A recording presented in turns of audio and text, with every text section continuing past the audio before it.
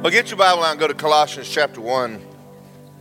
Before Halloween, we were talking about prayer. We're going to do again tonight. We're going to stay on prayer for a little while for the simple reason we need to prayer and the nation needs prayer. Amen.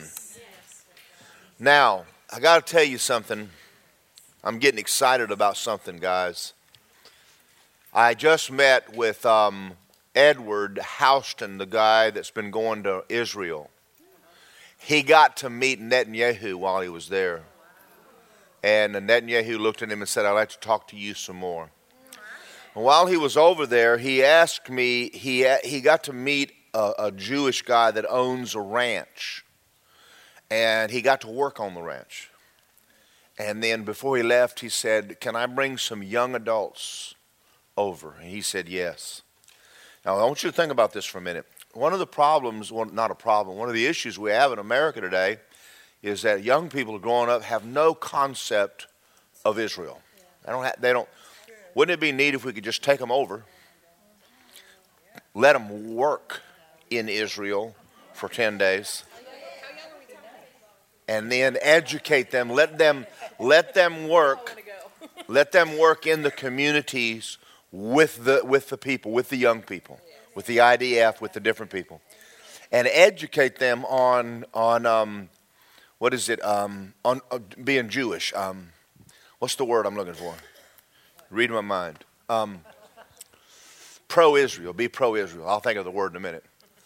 But I told him, I says, that'd be awesome. I know some young people in this church I'd love to take over there and start teaching them about the culture, about the way that the Jewish nation does what it does. And then you get a chance to talk to them about the Lord. It'll be fun anyway. Does that sound neat? A lot of good things happening. Amen. Well, I told you to turn to Colossians. My sermon tonight is called The Moral War. And because the election is on your minds, it's on mine. It was up until about 10:30, 11 o'clock last night when I woke up with it on my mind saying, "Hallelujah, thank you, Jesus." And I like the way it went in Florida. But you cannot watch the election and sit back and wonder, what happened? What happened to this nation? And what are we to do about it? Because there's more going on than just elect people in office. And here, my next thing is, are y'all ready for this? Let's start praying for the guys that are in the Senate and in the House to be born again. To come out of darkness into light, be born again, truly born of the Spirit of God, alive unto God. It's one thing to elect the righteous, but when you have a heathen in the seat, if he's going to sit in the seat, get him saved.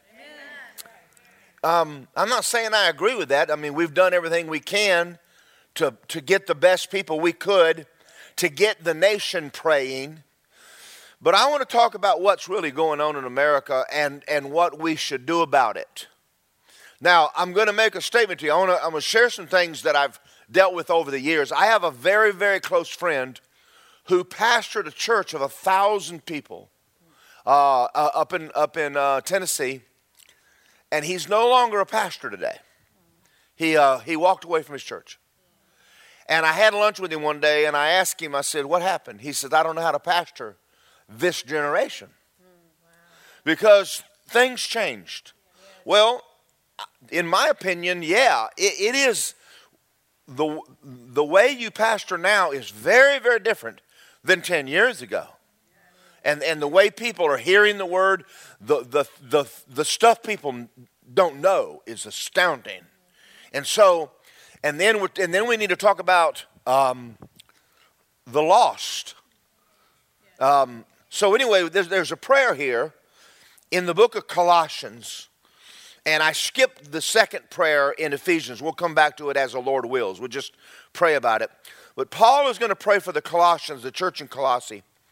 And I'm going to start with verse 9, and he says, "For this reason, since the day we heard it, we don't cease to pray for you and ask that you would be filled with the knowledge of His," that's God's will, in all wisdom and spiritual understanding, and that you may have a walk worthy of the Lord, fully pleasing him, being fruitful in every good work, and increasing in the knowledge of God, strengthened with all might according to his glorious power, for all patience, long suffering with joy. And then he goes on and talks about giving thanks to the Father who's qualified or made us able to be a partaker of the inheritance of saints in light and delivered us from the power of darkness. But he says something here he doesn't say in the other two prayers, that you'd walk worthy, fully pleasing the Lord. Now it has been difficult as a pastor to preach on holiness.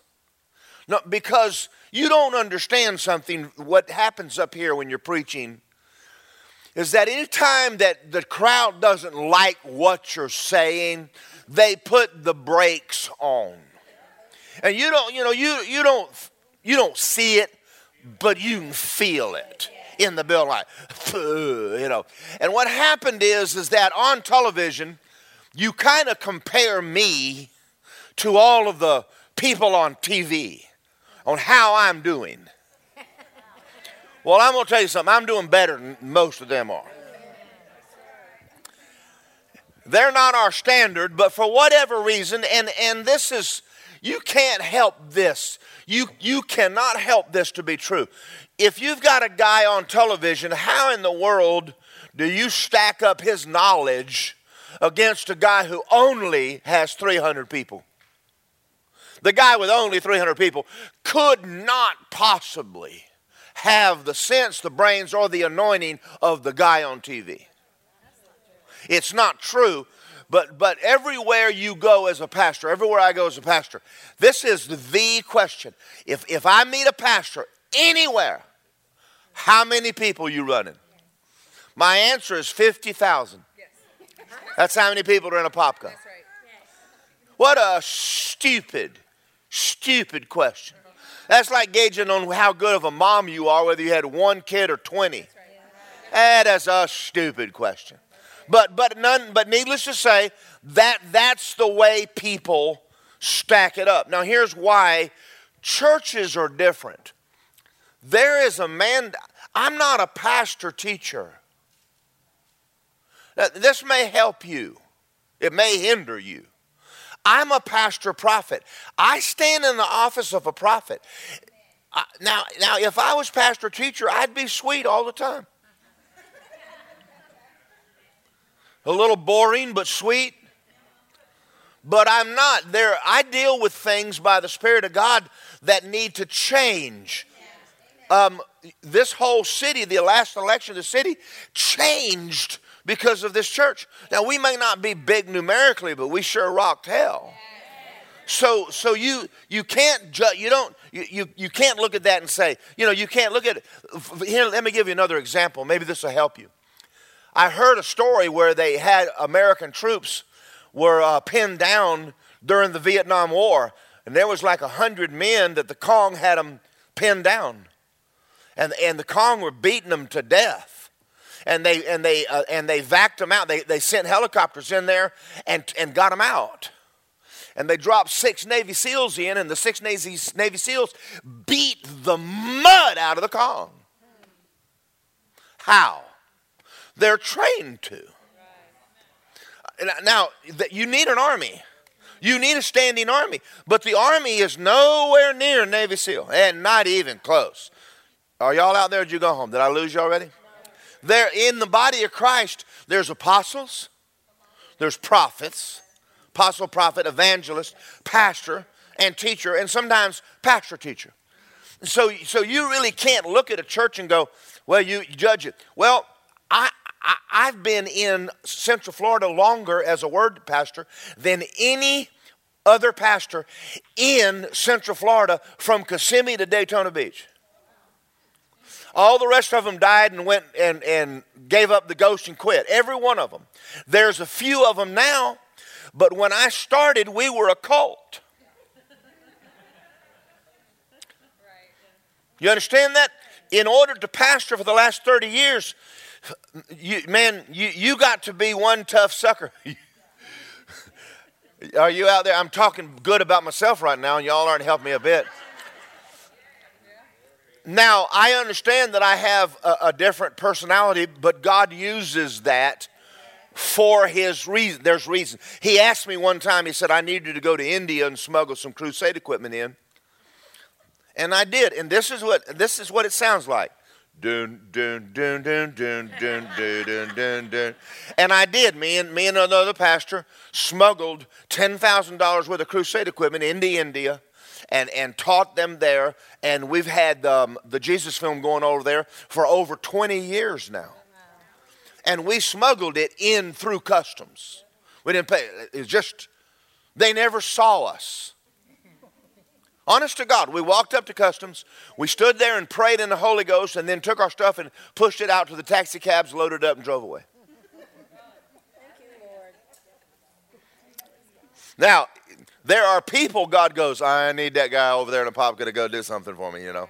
And it's always crazy stuff. Are y'all out? I'm trying to tell you how awesome I am. Y'all are not helping me a bit. But I'm just telling you, that churches, there's a difference in church today. Churches changed. The people have changed. The things people want, the things they desire, the things they're hungry for has changed. And the way we preach has to change. And I'm going to show you tonight that there's going to be some changes made, and there must be change made. All right, now go to Proverbs 28:4. I'm going to begin, I don't know how far I'm going to get tonight, just kind of line upon line. Bear with me, because I'm going to take you through a lot of scriptures. But I have to show you what's happening spiritually in America and what we have to do to fix it. And we're going to fix it. The issue is not all who made it into the House and Senate, and the issue is who's making heaven or hell. We have a bigger issue going on in the world today, and the reason we want the government to cooperate with us is so we can preach the gospel. Now, the way we're going to preach the gospel is going to change a little bit. In Proverbs 28:4, it never should have, but hallelujah, anyway. Those who forsake the law praise the wicked. Such as keep the law, contend with them. What you saw in this election was light warring with darkness. Right with wrong, moral with immorality. And yet, Justin, and I'm going to, because of his Facebook, way more than mine, Justin posts stuff that's kind of like in your face a little bit, but he catches a lot of flack over it, mainly lukewarm Christians. Like, I just think you just need to be nice. It's her body, let her do what she wants to with it, Justin. And so every once in a while, I will text some of his friends back. I don't know if they're friends. They used to be friends, but Proverbs 29:27. Now you're going to see this in a new light. An unjust man is an abomination to the righteous. Now, we're talking about people who don't know God and they're immoral. They're an abomination to us. I look at people sometimes and go, what? You voted for what? Are you serious? And I'm like, you got me baffled because I thought you were a Christian. All right, so it's not popular to do what I've been doing lately. To stand up here in the pulpit and go. But let me say something, because we have a couple of Charis graduates up here. I thank God that Kenneth Copeland and Andrew Womack have started speaking up. Because it's made my job easier. It isn't that they haven't believed in living right. It's that they haven't been preaching it like they should have. Now, that's my only beef more with Kenneth than Andrew. Andrew's been a lot more vocal in the last couple of years than Kenneth Copeland. I love Kenneth Copeland. But now they're starting to get off of this, Jesus loves you, this I know, and get on, he loves you, this I know, now straighten up. And I'm starting to go, thank you. Because I've known Art and Crystal now for years, and I've had, and I kind of pulled him off the side and I said, I love Andrew, but there's things he's not saying. It's not what he's saying I disagree with, what he doesn't say I did. And I've started seeing him come out of, in the last year maybe more, 2 years, a lot more. And nothing, there's nothing wrong with saying that Jesus died for all your sins, past, present, and future. You know, that's not what America needs right this minute. And so, having said that, the Lord's been laying it on my heart to spend a lot more time preaching on people living right. But you know, you feel like you're the oddball when you're the only one out there doing it. They don't sell a lot of CDs, I'm just going to tell you right now, especially when you preach on humility, which is really preaching on pride, but you can't say that. You get a CD, How to Deal with Your Pride. It'll just sit out there. People too proud to buy it. Proverbs 29:27, an unjust man is an abomination to the righteous, but he who is upright in the way is an abomination to the wicked. They hate us. They absolutely hate righteous people. And if you haven't seen it yet, you're not watching the news. I mean, it's like, and we're like, what is wrong? I mean, we're bound to be nice to them.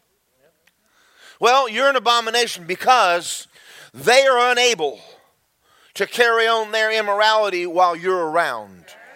Well, we're going to give it to them for 7 years and let them have it, and they can just tear it up on the way to hell. If that's what they want. But you understand that starting right now, you're going to have to pick sides because somebody is not going to like you. You know, this whole thing of everybody liking you, you can get over that right now real fast. Because once you take a stand, you've already said, this is my crowd. That means that crowd over there is going to go, you're not our friends. Now,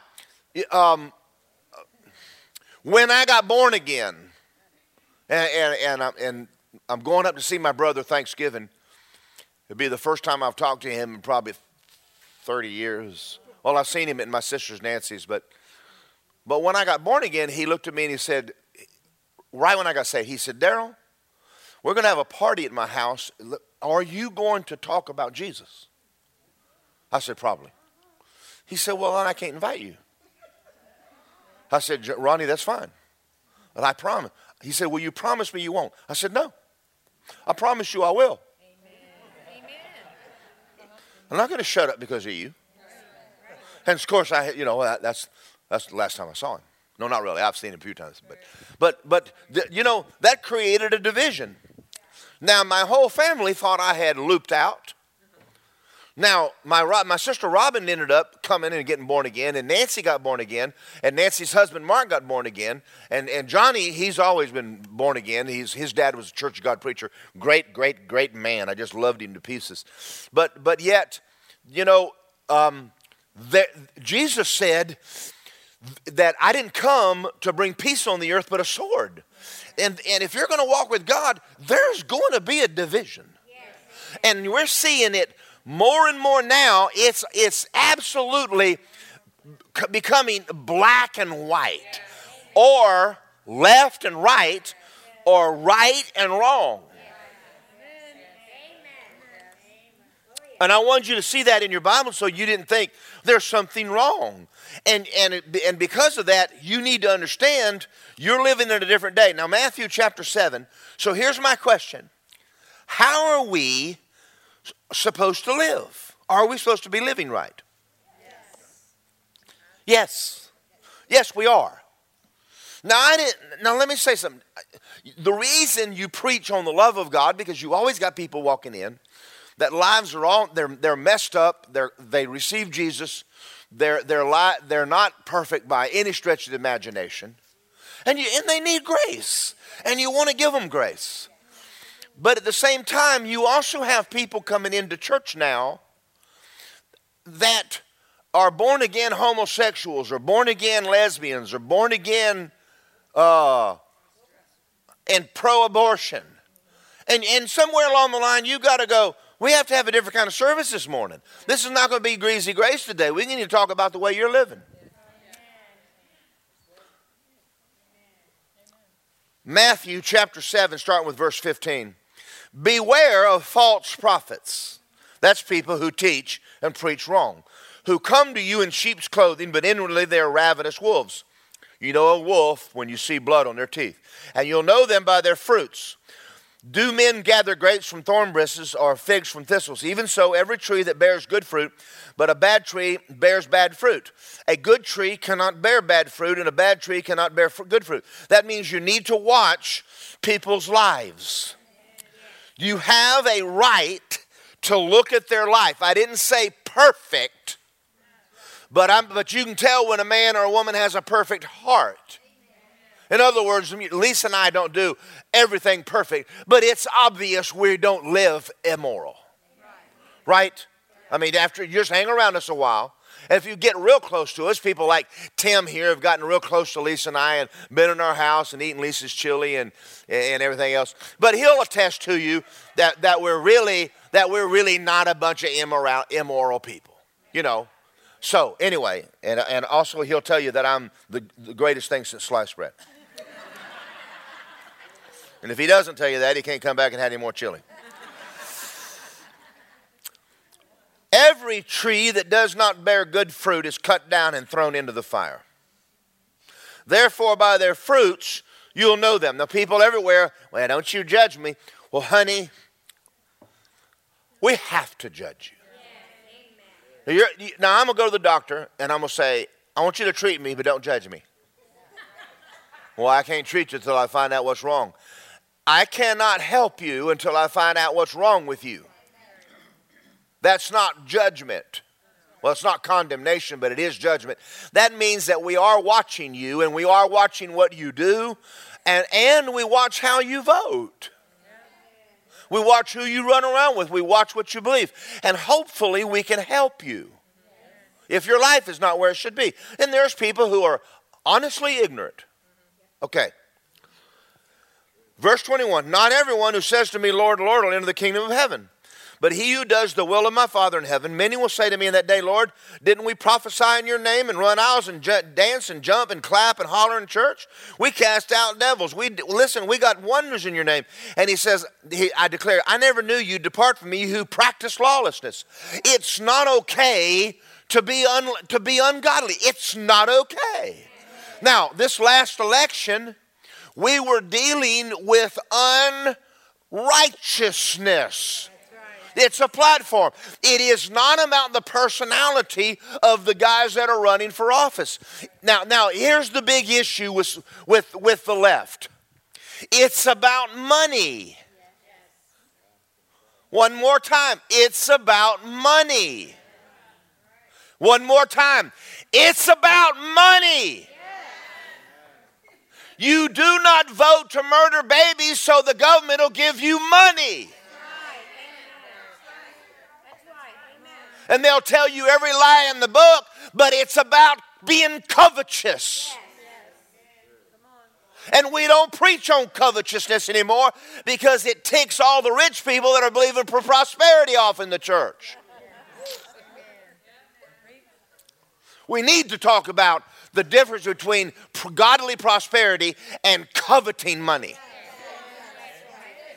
Oh, there's a big difference. And living to make the dollar bill is not godly prosperity. All right, let's move on, because you can get me all riled up here.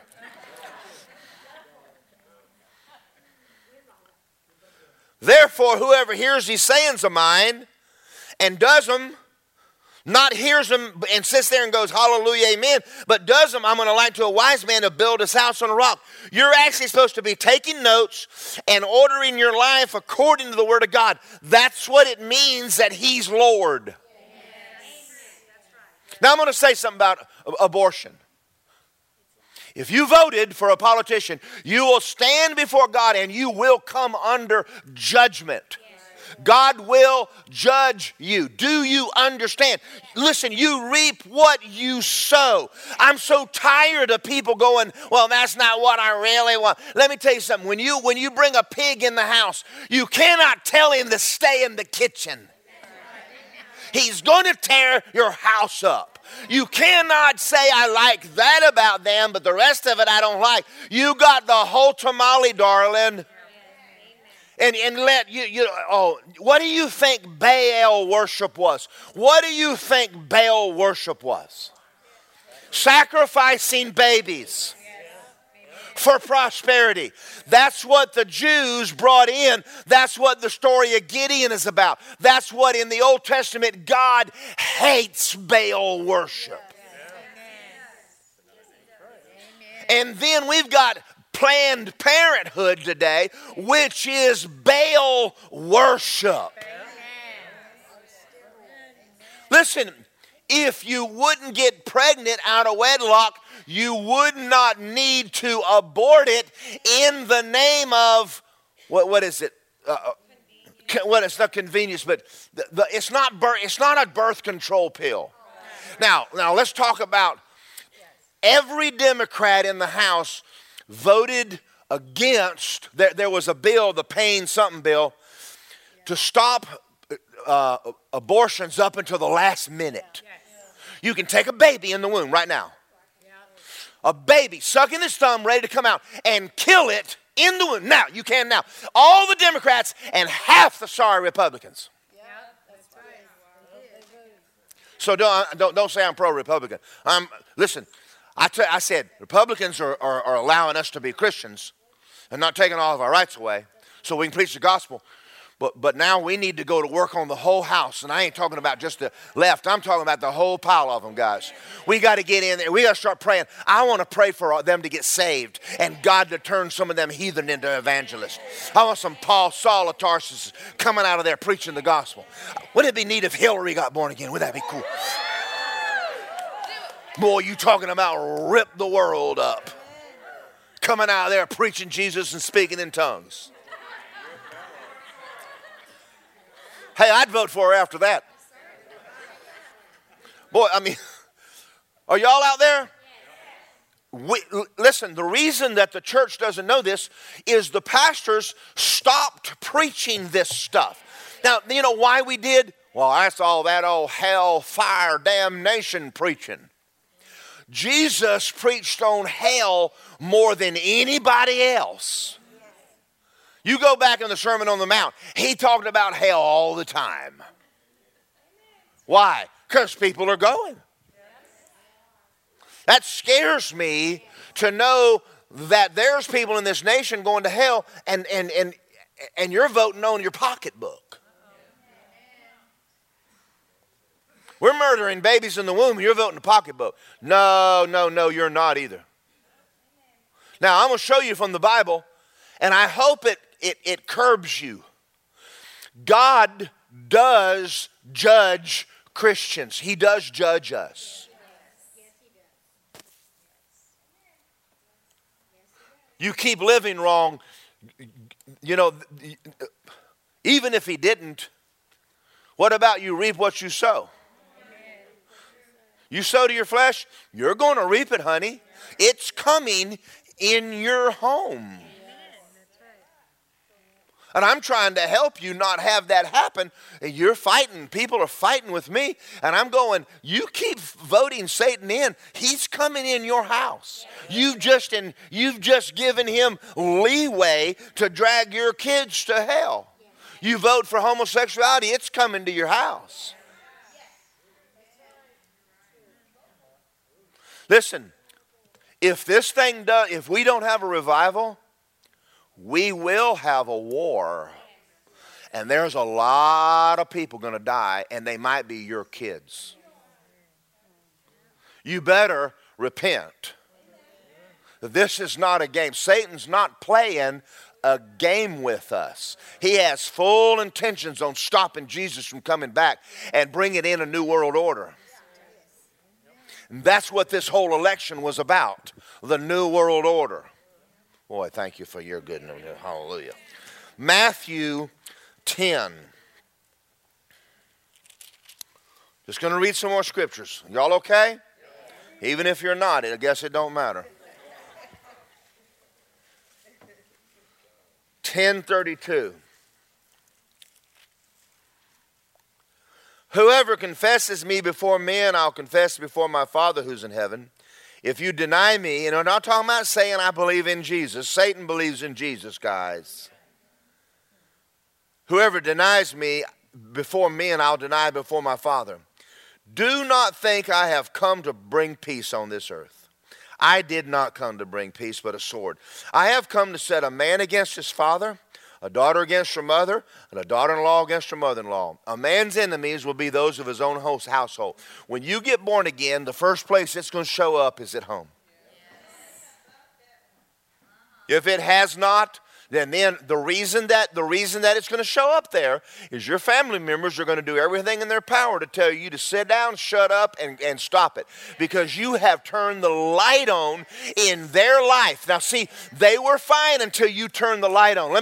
Listen, when you walk in the kitchen at night and you flip the light on, the light did not create the roaches. The roaches were there. Your light in your home is not creating the hell that's there. It's exposing it, and it's blinding to your family, and they're going to attack you. Now, when I first started pastoring, I got to tell you, I was dumb as a rock. But I thank God that He asked me to do it and stuck me in here and had enough, and He loved me enough that the thing didn't fold. I was so naive that I thought people would really love the Bible. And I started preaching, and I mean, we had people rise up absolutely trying to kill me. And I did not, I was so, what did I do?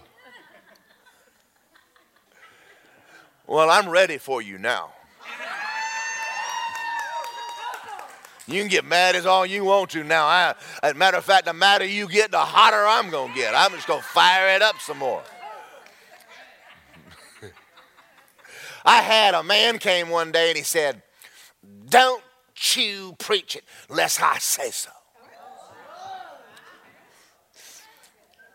Now let me prove something to you. He went bankrupt within a few months. You do not walk up to a pastor of a church and tell him you just attacked the Lord Jesus Christ. Of course, I didn't pay any attention to him. And he had a meeting in his house one night, and he says, "You're not allowed to come." Now, y'all didn't know that this church was crazy when I first came, but I was crazy and they were crazy, and we just were made for one another. We just were crazy together. They were crazy and I was immature, and it's a good thing. And they didn't kill me, so I thank God. I just thank God I'm still alive.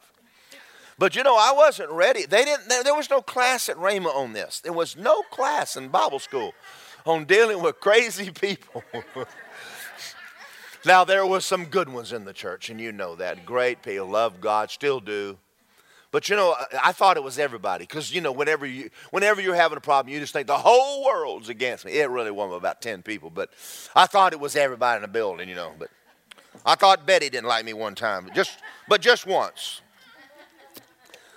And then after that, I thought it don't matter. It don't matter whether she likes me or not. Anyway, she just loves me. She can't help it. Now let's finish reading this. Oh, where was I? He who loves father and mother more than me is not worthy of me. He who loves your son or daughter more than me is not worthy of me. He who does not take his cross and follow after me is not worthy of me. If you find your life, you're going to lose it. If you lose your life for my sake, you'll find it. And we don't preach that. But he's talking about a total consecration to God.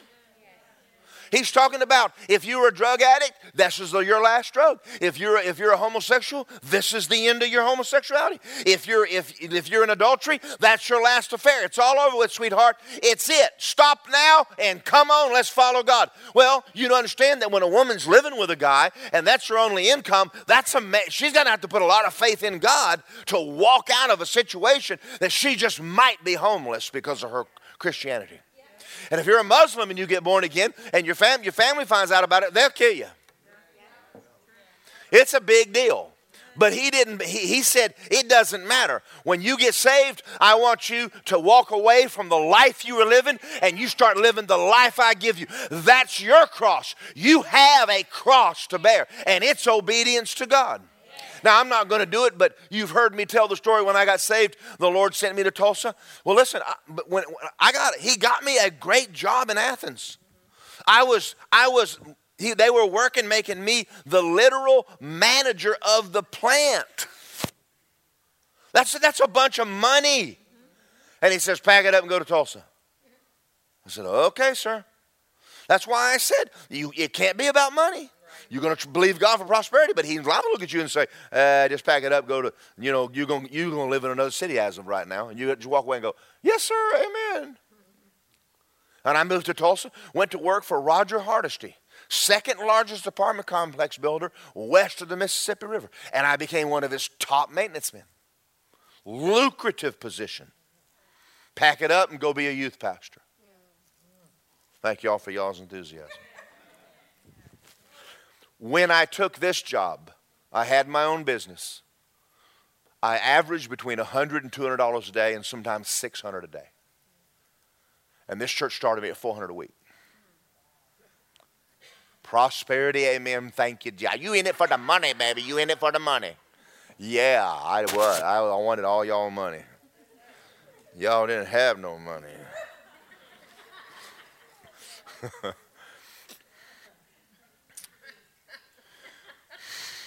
Matthew 24. But you know what? That's what he asked me to do, and that's what I did. Listen, he's the Lord of my life.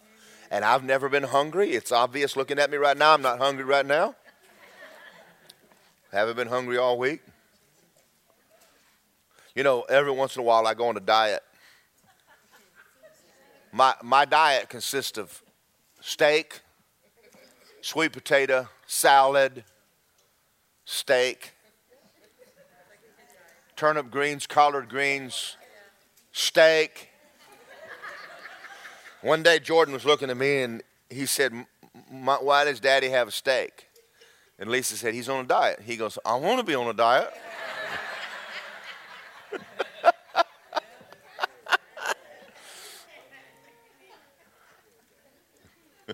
You're too skinny, boy. Don't worry about it. You have steak when you get my age. Anyway, Matthew 24, are you there? Look at verse 32. Look at.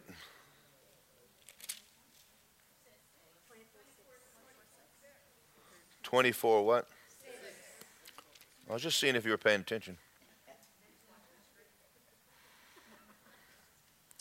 And you're going to hear of wars, rumors of wars. See that you're not troubled. These things must come to pass. The end is not yet. Nation will rise against nation, kingdom against. There will be famines, pestilence, earthquakes, various places.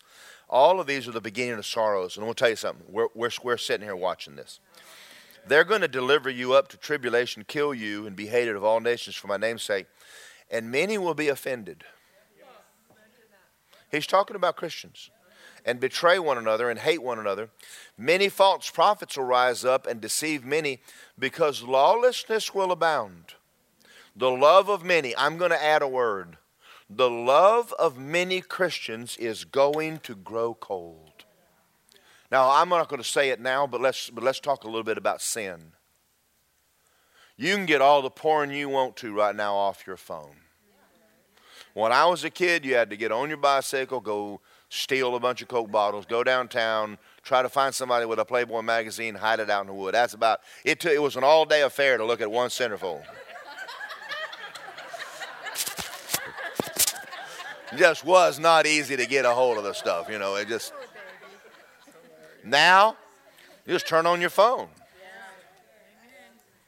Something popped in my phone the other day about the lack of dresses girls are wearing at the, what is that red carpet thing where all the actors go?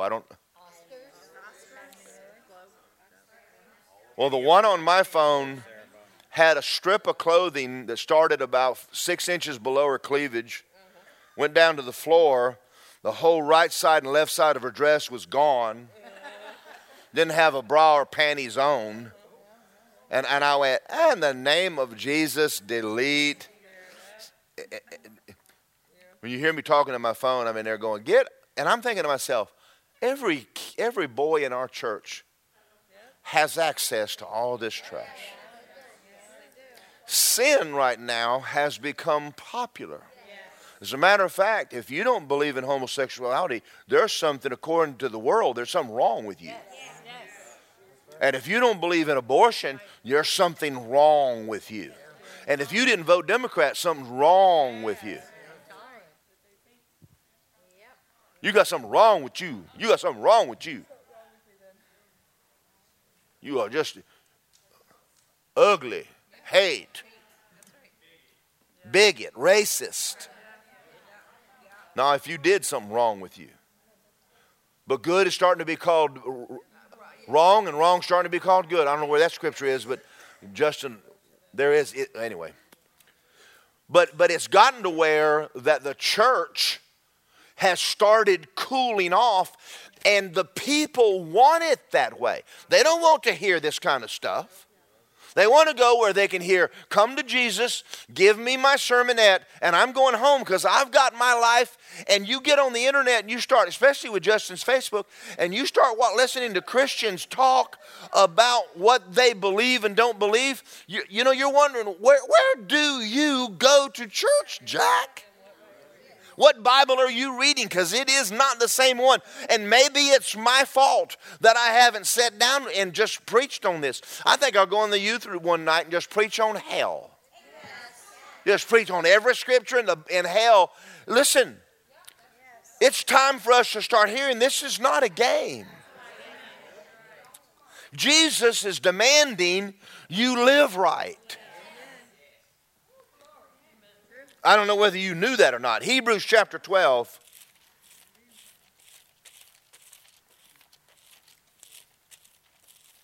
There was a movement here in the States.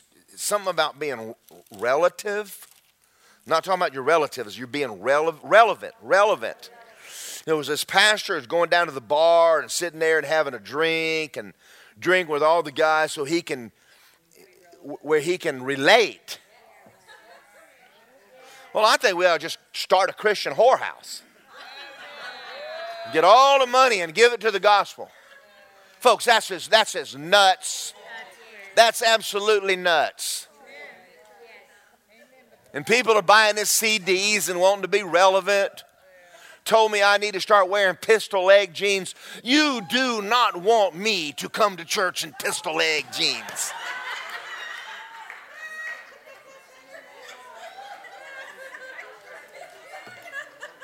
Get me an earring in my ear.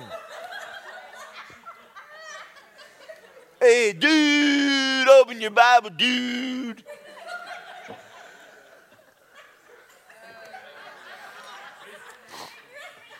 I want to ask y'all a question. How did a hick from Texas named Kenneth E. Hagin attract the youth of this nation to a Bible school that turned the world without being cool? He still talks like a hick. You go on the internet and you listen to Brother Hagin preach. I mean, it's open your Bibles. He sounds like a hick. And kids from all over this nation went to Tulsa to hear this man preach the Word of God.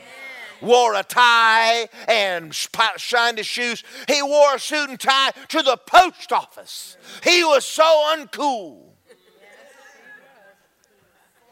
And I was a hippie, and I loved that man. Wasn't anything cool about him. Well, I figured if Brother Hagin can do it, I don't have to be cool. I got a bunch of them sound together, but you don't want to know how many people send me CDs on how to look and act and walk and talk.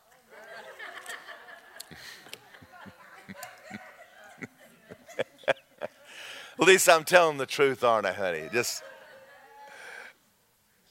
What was that CD we got one day on? Oh, I don't want to tell them that.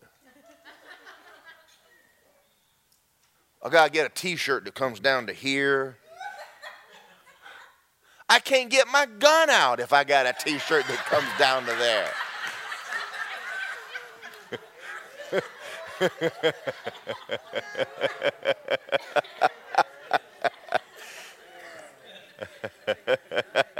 I'm sorry. That's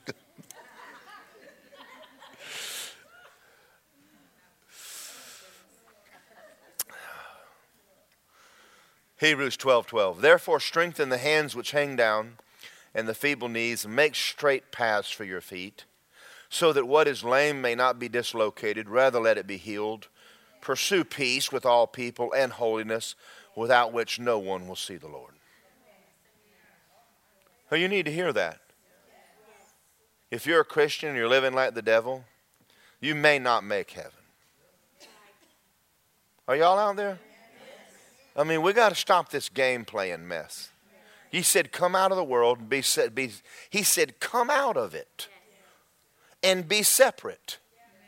The last time I looked at pictures, Jesus did not have tattoos and earrings in his ears.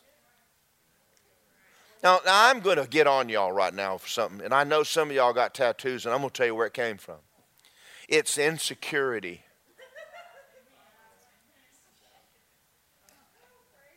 You're an insecure person. Just don't show it to me, because it's probably on your butt or something. I don't know. God knows where you did it.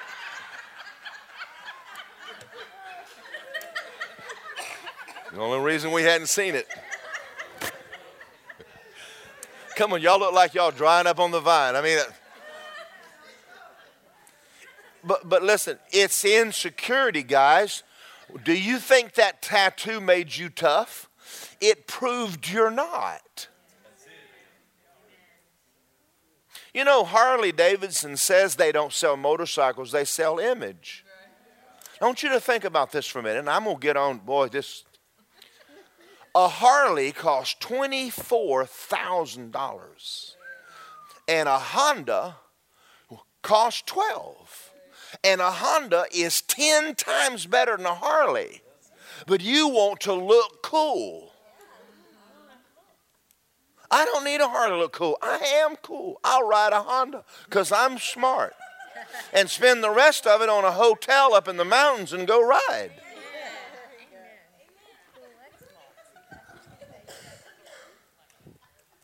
They say we don't sell bikes, we sell image. Do you remember the days people smoked?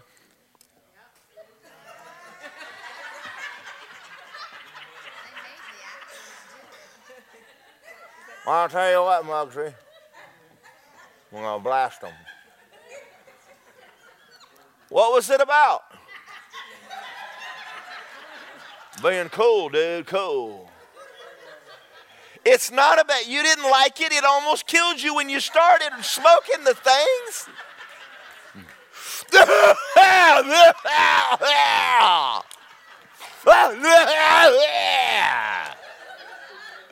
And you kept smoking them, and you kept smoking them to be cool.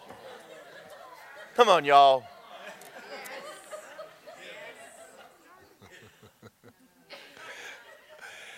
You know why I had long hair? To be different. I looked like everybody else. I wasn't different. When I got born again, by God, I was different. I was the only guy in my high school that was really different. You want to be different? Live right, man. You really be different. I'm sorry. It's one of those nights, y'all, just help me, Jesus, get through this. Look carefully lest anyone fall short of the grace of God, and lest a root of bitterness spring up and cause trouble, by many become defiled. Listen, you're at it. You cannot get into bitterness. Someone done me wrong. Get over it.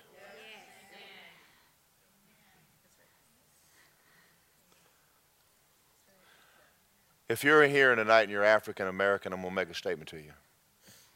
White people did you wrong. But I'm going to tell you something. Growing up, they were mean to me too. They were. Because I wasn't cool. People are just mean. They're just mean. Don't go through your life mad about the way someone treated you. Forgive them, forget it, and move on.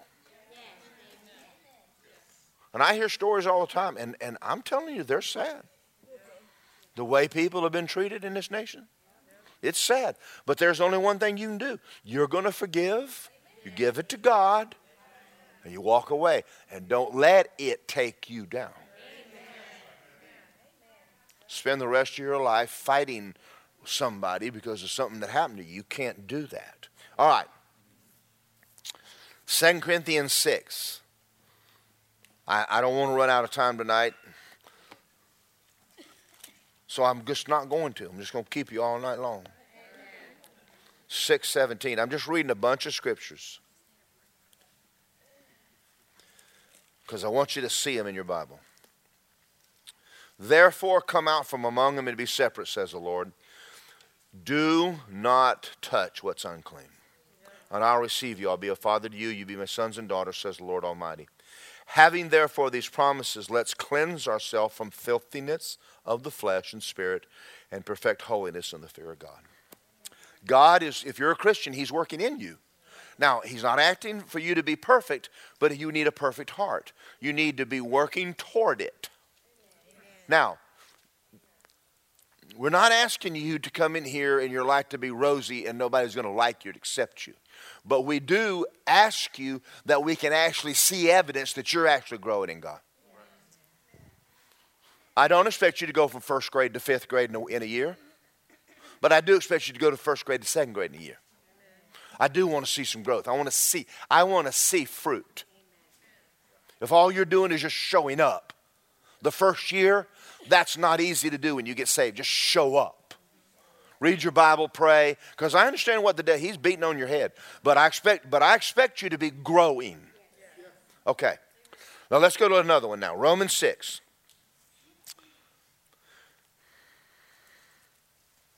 This whole thing about sin. Don't preach on sin. Don't preach on sin. Now matter of fact, as I read this, I'm going to go back to Romans 3 in a minute. Let's do this, Lord. Romans 6:12. Therefore, do not let sin reign in your mortal body, that you should obey its lust. Do not present your members as instruments of unrighteousness to sin, but present yourself to God, being alive from the dead, and your members as instruments of righteousness to God. Sin shall not have dominion over you. You're not under the law but grace. 6:22. Now having been set free from sin, having become slaves of God, you have your fruit in holiness and the end in everlasting life. The wages of sin is death, the gift of God. Listen to me, as a born-again Christian, God is not up there judging you because you're still sinning.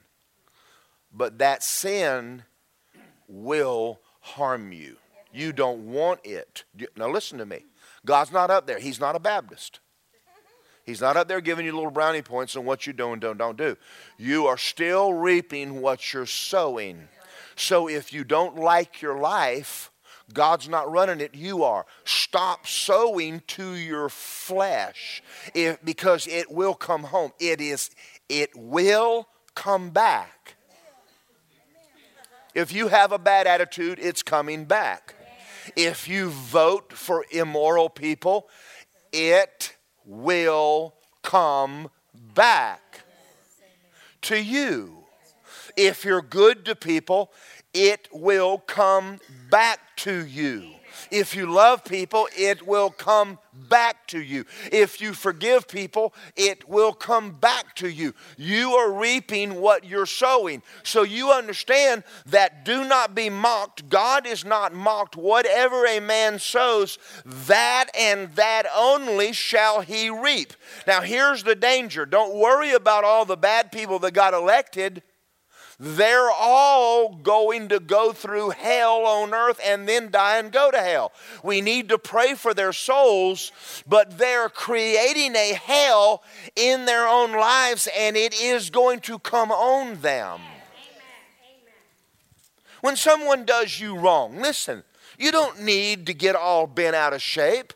They are about to have everything they did to you come back on them, good measure, pressed down, shaken together, and running over. Amen. Don't get in the gutter with them. That's why you want to live right. Because the sin has a payday. If you're a Christian and you're sinning, you have a payday and it will come. Now, there's a lot of young people, and how long I've been pastor? 30 years plus youth pastor. I wished I could parade up here in front of you all the teenagers that didn't listen to me in the youth group when I had, and their lives are hell. They've been married 3 times. They got kids by 5 different men, and they just didn't listen. Born again, yes. Speak in tongues, yes. So to their flesh, oh yeah. And wouldn't listen, rebellious and stubborn. And they're 50 years old right now and 40 years old, and their life is hell. Don't shout me down. I went and picked up one of them out of prison the other day. We had a boy in our youth group named John Evans. Born again, loved the Lord, got married to this girl, and I said, John, what in the world you do? Well, she's cute. Oh, she's hot, all right. She's a little floozy. Well, he was in his garage one night shooting his gun, and she called the law on him. His wife. She was mad at him. He stepped out with an AR, and they killed him. How old was he, 20-something? I mean, I worked with John. I took him to work. I loved on him. You got time to, I don't have time to read him the Bible, Pastor. I don't have time to read him the Bible. Do you pray? I don't have time to read him the Bible. Well, you know what? If you're going to live like that, John, obey your parents so you'll live long. Yes. It'll shorten your life real short. Yes. I hate to bring up things like that, but sometimes you have to say things to grab people's attention. If you're going to be selfish, you have no future. Your selfish spouse is going to get tired of your selfishness. If you're born again and you love Jesus, marriage is hard. If you're selfish, it's hell. Thank you. I almost got Lisa straightened out. Y'all just...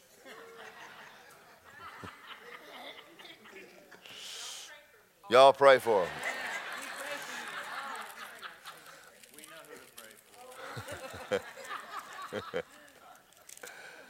James chapter 1. No, listen. Thank God that my wife loves God. Thank God I love God. There have been times that we just laid a Bible down between us and it just went to the Lord. Let him be the umpire. And come on, it's tough. Life is tough. It's tough enough with God. Boy, you don't want to do it without him, I can tell you that. James 1:12, blessed is the man who endures temptation, for when he has approved, he'll receive the crown of life which the Lord promises those who love him. That means you're supposed to have the temptation and pass it. Pass the test, guys. Let no one say when he was tempted, I was tempted by God. He didn't do it. For God cannot be tempted by evil, nor does he tempt anyone. Tempt, test, or try. Each one is tempted when you're drawn by your own desires and enticed.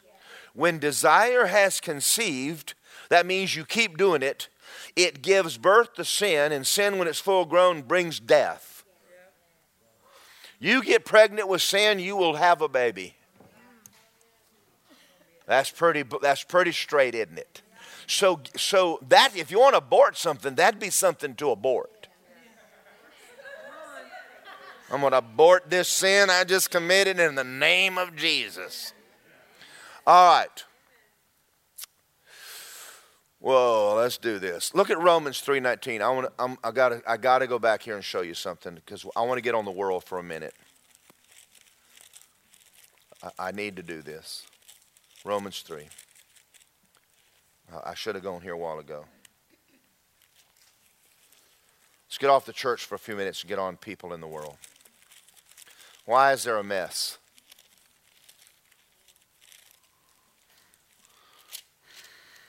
I want you to see the scripture. You may want to mark this in your Bible.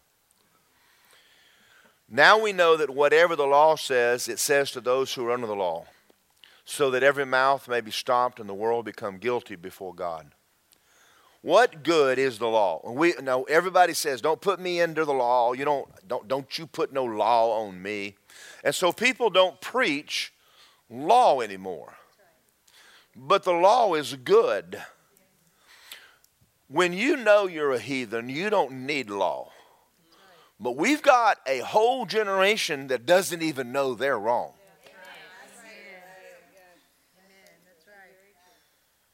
Now let's think about this. You have people that are pro-abortion, a woman having sex with a man she's not married and using abortion as a birth control, judging Kavanaugh that he touched a woman. That's called an idiot. Now what happened is they never went to church and never heard law. We've got a whole bunch of people roaming the streets that need to hear the 10 Commandments. And that if you break them, you're going to hell. Because they have no concept of right and wrong. And we have people in church that have no concept of right and wrong. Now I'm going to say this, and we've got a few young people sitting on the back row. But we've got a whole group of young people over here that need their pastor to preach some law without you getting upset. Because you're not telling them. And they're going through life just, well, and they're going to leave this church and having never ever heard right from wrong. If I'm preaching something you get uncomfortable, then there's a reason you're uncomfortable. That's right. I had a cassette tape one time. Someone gave it to me, and I didn't listen to it for years. I didn't want to. The name of it was called The Arrogant Preacher.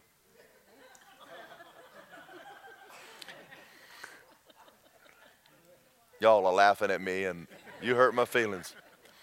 Why do you think I didn't want to hear it?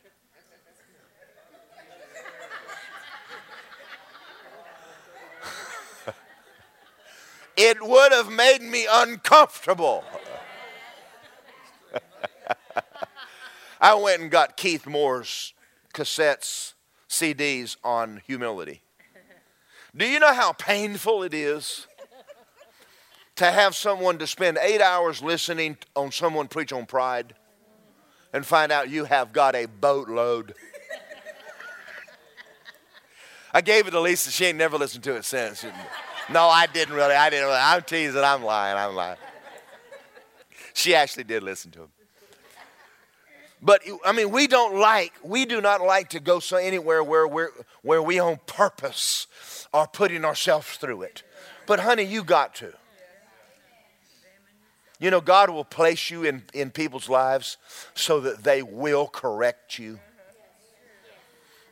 God will put you in places to burn some junk out of you. I want another job, Jesus. No, you stay right where you are. God put that mean boss in your life for a reason. He's got something he wants to clean up in you. I didn't think y'all liked that a bit. I wanted y'all to see that because the church has failed this nation. The pastors are the reason this nation is in a mess. It's our fault. Because you vote with your tithes. I don't know how many people are not going to come back after I preached on the elections. They're wrong. It's hard to hear I'm wrong. And along with being wrong is just an enormous amount of pride. And I'm telling you, I've had it. We all deal with it. Come on. But you don't know the truth, and the truth will make you mad. That's a scripture I wrote in the Bible. All right, Revelation chapter 2. I got 10 more minutes, and I'm going to show you some. I'm going to try to show you a few things. What is judgment? Judgment is mercy. You heard me say this so many times. God does not run around just mad at people. This whole thing, God's not mad at you. I get so mad when people say that. He does get mad. If you don't know that, you don't know God. Now, I'm not talking about he's running around mad at the sinner and all that kind of stupidity. But I mean, if you're a parent, you have been mad at your kids. And if you're married, you have been mad at your spouse. And if you're a Christian, God has been mad at you. He has been mad at you. Now, I didn't say he didn't love you. I said he may not. He may be bent, and he'll deal with you and I. All right. Having said that, Revelation 2:18. To the angel of the church of Thyatira, these things says the Son of God, who has eyes like a flame of fire, his feet like brass. I know your works, your love, your service, your faith, your patience. And as for your works, the last are better than the first. Nevertheless, I have a few things against you. You've allowed that woman who calls herself Jezebel. That's probably not her name. But he's calling her a Jezebel because of the Old Testament woman, who calls herself a prophetess, to teach and seduce my servants to commit sexual immorality and eat things sacrificed to idols. Now you understand, in the New Testament, they had temples in their cities where the way to go worship was to have intercourse with a prostitute. Okay, that was part of the religion of the day. I gave her time to repent of her sexual immorality, and she did not. Indeed, I'm going to cast her into a sick bed, and those who commit adultery with her into great tribulation unless they repent of their deeds. And I'm going to kill her children with death. Well, just tear it out of your Bible if you don't like it. Oh, it's in there, honey. You can't just, well, you know, no, don't know, you know nothing. This woman's tearing up a church. I won't. Lord have mercy. I've had men in this church that came in hitting on women. And I mean, I ain't talking about lightly. And I ran them off. Women came to me and says, this guy came up to me and asked me for sexual favors. And I went to him, I said, you don't do that in here. Left, came back, did it again, came back later. He's dead. Don't shout me down. People prayed, and you pray all you want to. Was he a Christian? Well, you just leave it to God. But listen to me. I have records of people that aren't alive anymore. I'm not talking about God, you just sin and God just knocks your head off. I ain't talking about that. I'm talking about people who just persist over time, rebellion, disobey God, I'm not changing, and you're just going to live like the devil. There's coming a time when God is going to judge you. I have another friend. He was mean to his wife. I mean, it was a good friend of mine and Lisa's.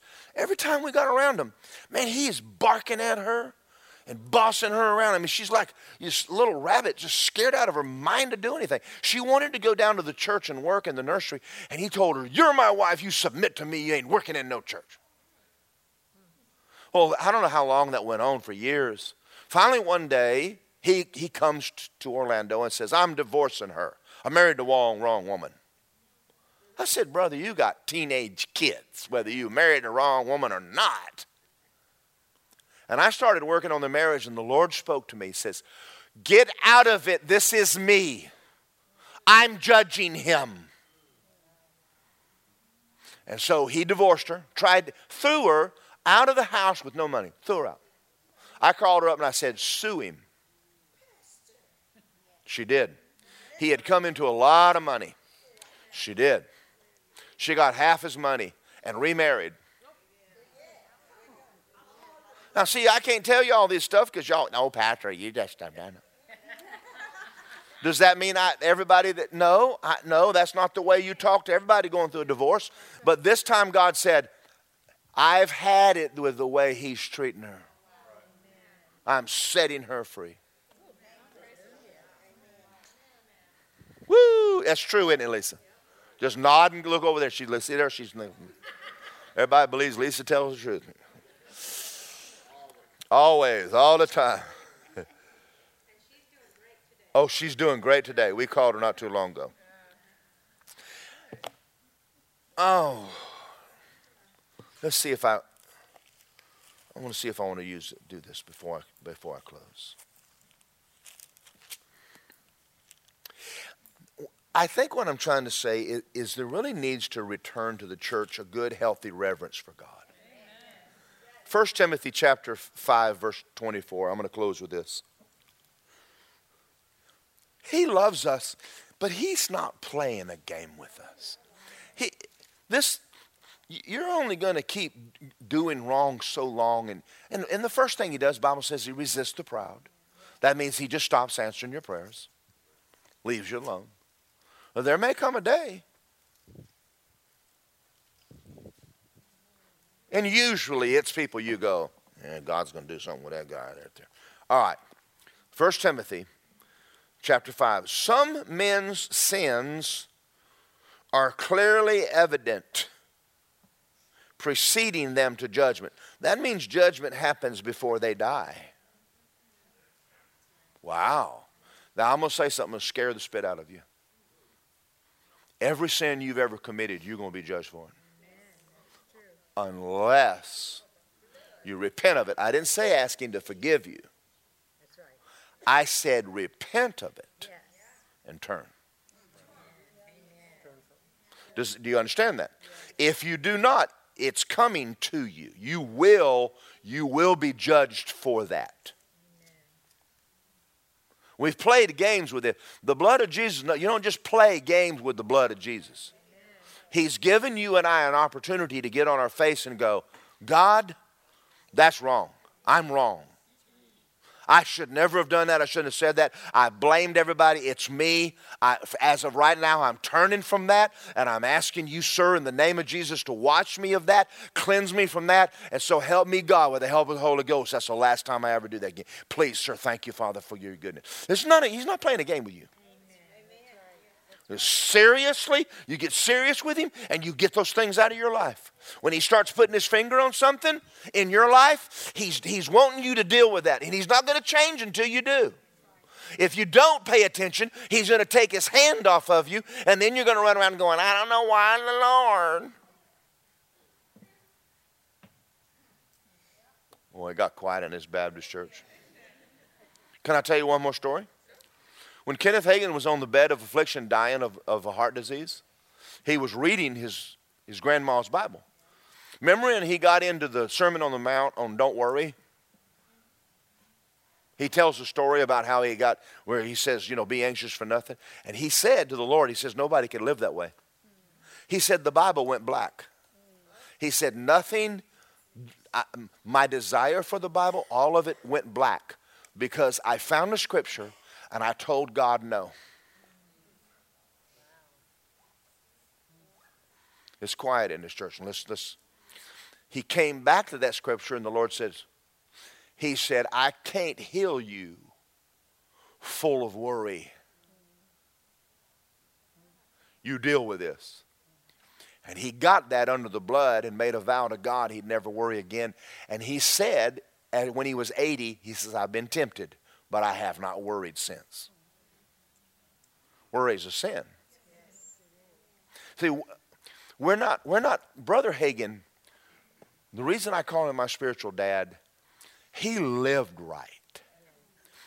And when I got born again, I wanted to be, I couldn't see Jesus, but I could see Kenneth Hagin.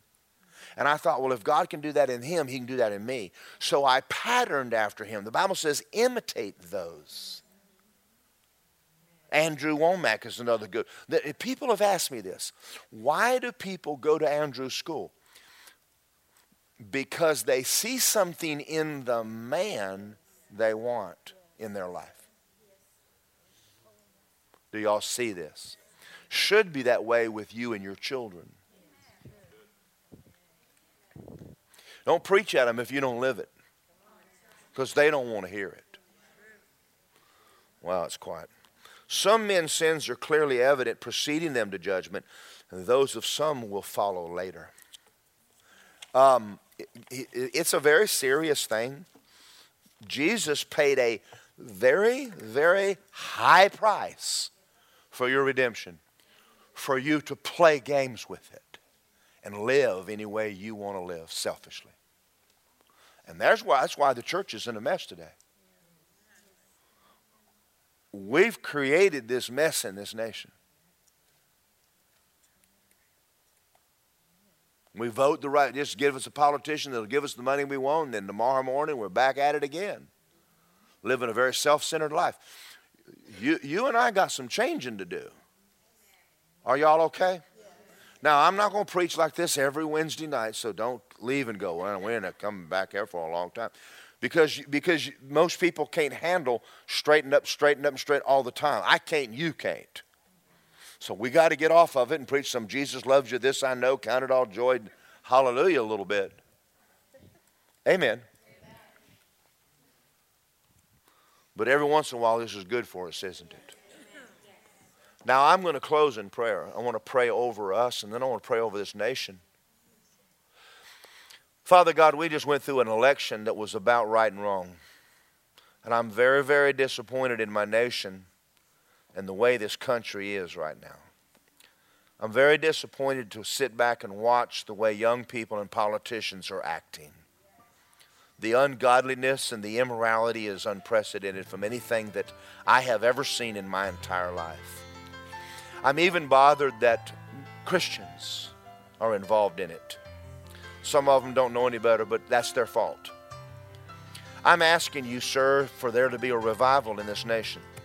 It's not going to be you falling on us and just getting drunk in the Holy Ghost. It's going to be us actually repenting from sin and turning to you. And unless it's preached right, there won't be any salvations. Father, I pray right now for the Senate and the House. I'm going to ask you to send a move of God up there among those men and those women, that there are some of them that need to come out of darkness and come into the light. And we care about their soul. That's far more important than anything else going on in their life right now. Their eternal soul is far more important than anything else. And Father, there's people in this nation that disagree, and there's a moral war. We call it a political war. But there is immoral people on both sides of the fight. And Father, their soul is far more important than anything else. Because unless they straighten their life up, the rest of it really doesn't matter. And once they get their life straight, then the rest of it will straighten itself up. But that's the big issue right now, is their walk with you. And I'm asking you for a move of God in this nation. And now I'm asking you for a move of God in this church. We have people, Father, every Sunday morning that are just kind of living in and out and up and down.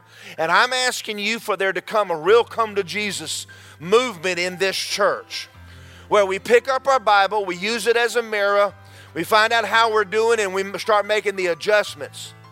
In the book of Revelation, you had churches there, and you told people in them to repent or else. I can't even imagine what you would say to us today if you walked in here. But Father God, the Holy Spirit lives in us. Every one of us in this room probably right now, there's things that we need to make adjustments on.